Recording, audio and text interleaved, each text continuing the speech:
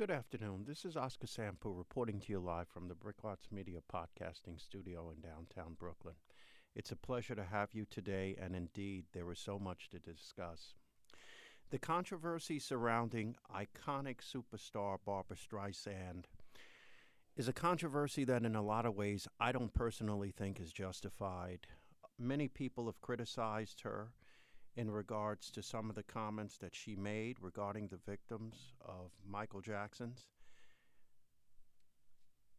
in relationship to his documentary, Never Leaving Neverland. Leaving Neverland, perhaps. That's what I would call it, Never Leaving Neverland.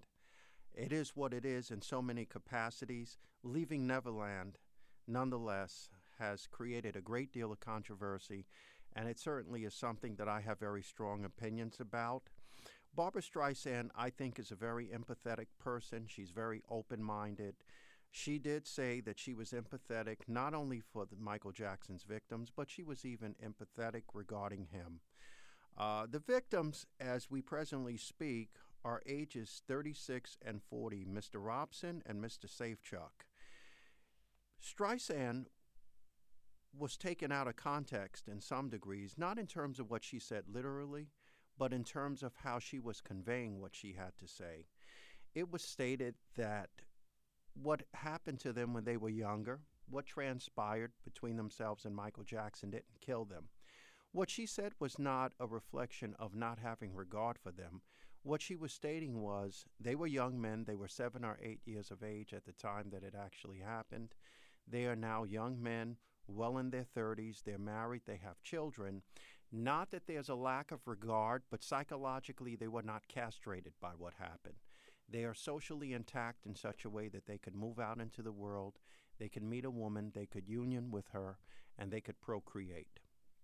But it did not, by any stretch of the imagination, state a lack of understanding for a young person. Needless to say, the mind of a child is like a sponge. You have to be careful what you say and do in front of children, and you have to be careful how you say and what you do in front of them, because depending on what it is that is done, whether it is positive or negative, whether it's a conscious expression or whether it's something that's subliminal, what we are exposed to in the formative years of our lives at some point in time is going to manifest. And depending on how it's processed, if it was not something that was positive, the manner in which it is going to be released into the atmosphere around the individual themselves and the external world is not going to be attractive. I look at Michael Jackson's evolution. I had the fortune in 1988 to see him when he was at the Brendan Byrne Arena in the Garden State, the Bad Tour, as it was entitled. It was absolutely incredible. I sat there looking at this performance, and I came to realize that when you look at Michael Jackson live, what you see is only a 5 to 10% glimpse into who and what he was, not only as a person, but an artistic phenomenon. When you're sitting there and watching the videos, what actually happened while he was on stage was death-defying, and it was incredibly magnetic. I paid a scalper on the bus $50 for my ticket. The woman sitting next to me paid $300 for hers, and we both agreed that it was absolutely worth the price of admission. Michael Jackson was a young man who in many ways was deprived of a childhood. His life was a spectacular life, and it was a very, very sad life. I feel that in relationship to the statements that Ms. Streisand made, a lot of the response that she got from the public and even people that are in the world of media itself directly, she got not because the criticism was justified, but unfortunately we are passing through a time socially and spiritually where there is a vast pocket of misdirected negative energy, and the art and science of scapegoating is doing very well. If I can point my finger at you long and hard enough, it just might put me in a zone where I don't have to deal with what's wrong with me. And whether you're on Capitol Hill, whether you're walking on Fulton Street in downtown Brooklyn, New York City, or whether you're sitting at home watching The View, there seems to be this very fervent climate of not having to take responsibility for oneself. And if I can project onto you what's wrong with me, my life is going to be stellar. And now it's all about your destruction for the betterment of mankind. We are fortunate in so many ways to have the opportunity to access what people think, such as Ms. Streisand, through media venues. And at the same time, there is a misfortune and there is a handicap that people bestow upon themselves, because quite often what we read in tabloid venues, it's almost like reading scripture. You don't take things apart, you don't disassemble them, you don't reconfigure, you just automatically assume that because it was written by somebody, perhaps somebody that has a degree in journalism from a renowned university, therefore this is the word of creation. It's just not so in life.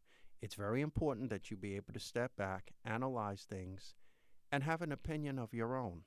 The media's primary job is to generate revenue for the publication that they work for. That is their first responsibility. Sensationalism, needless to say, is going to be a very substantial component in that process. And as a result of that, people need to step back and they need to separate the lines.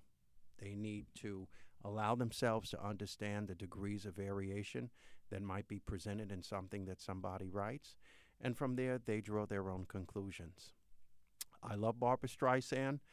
I'm not opinionated. My views are not jaundiced. I think that she's a very strong person, and I think that she was very objective and on point with what she had to say. In essence, what she was also stating was, wait a minute, this is something that happened more than a quarter of a century ago. They're now young men. Perhaps this is their opportunity to be a part of the proverbial 15 minutes of fame.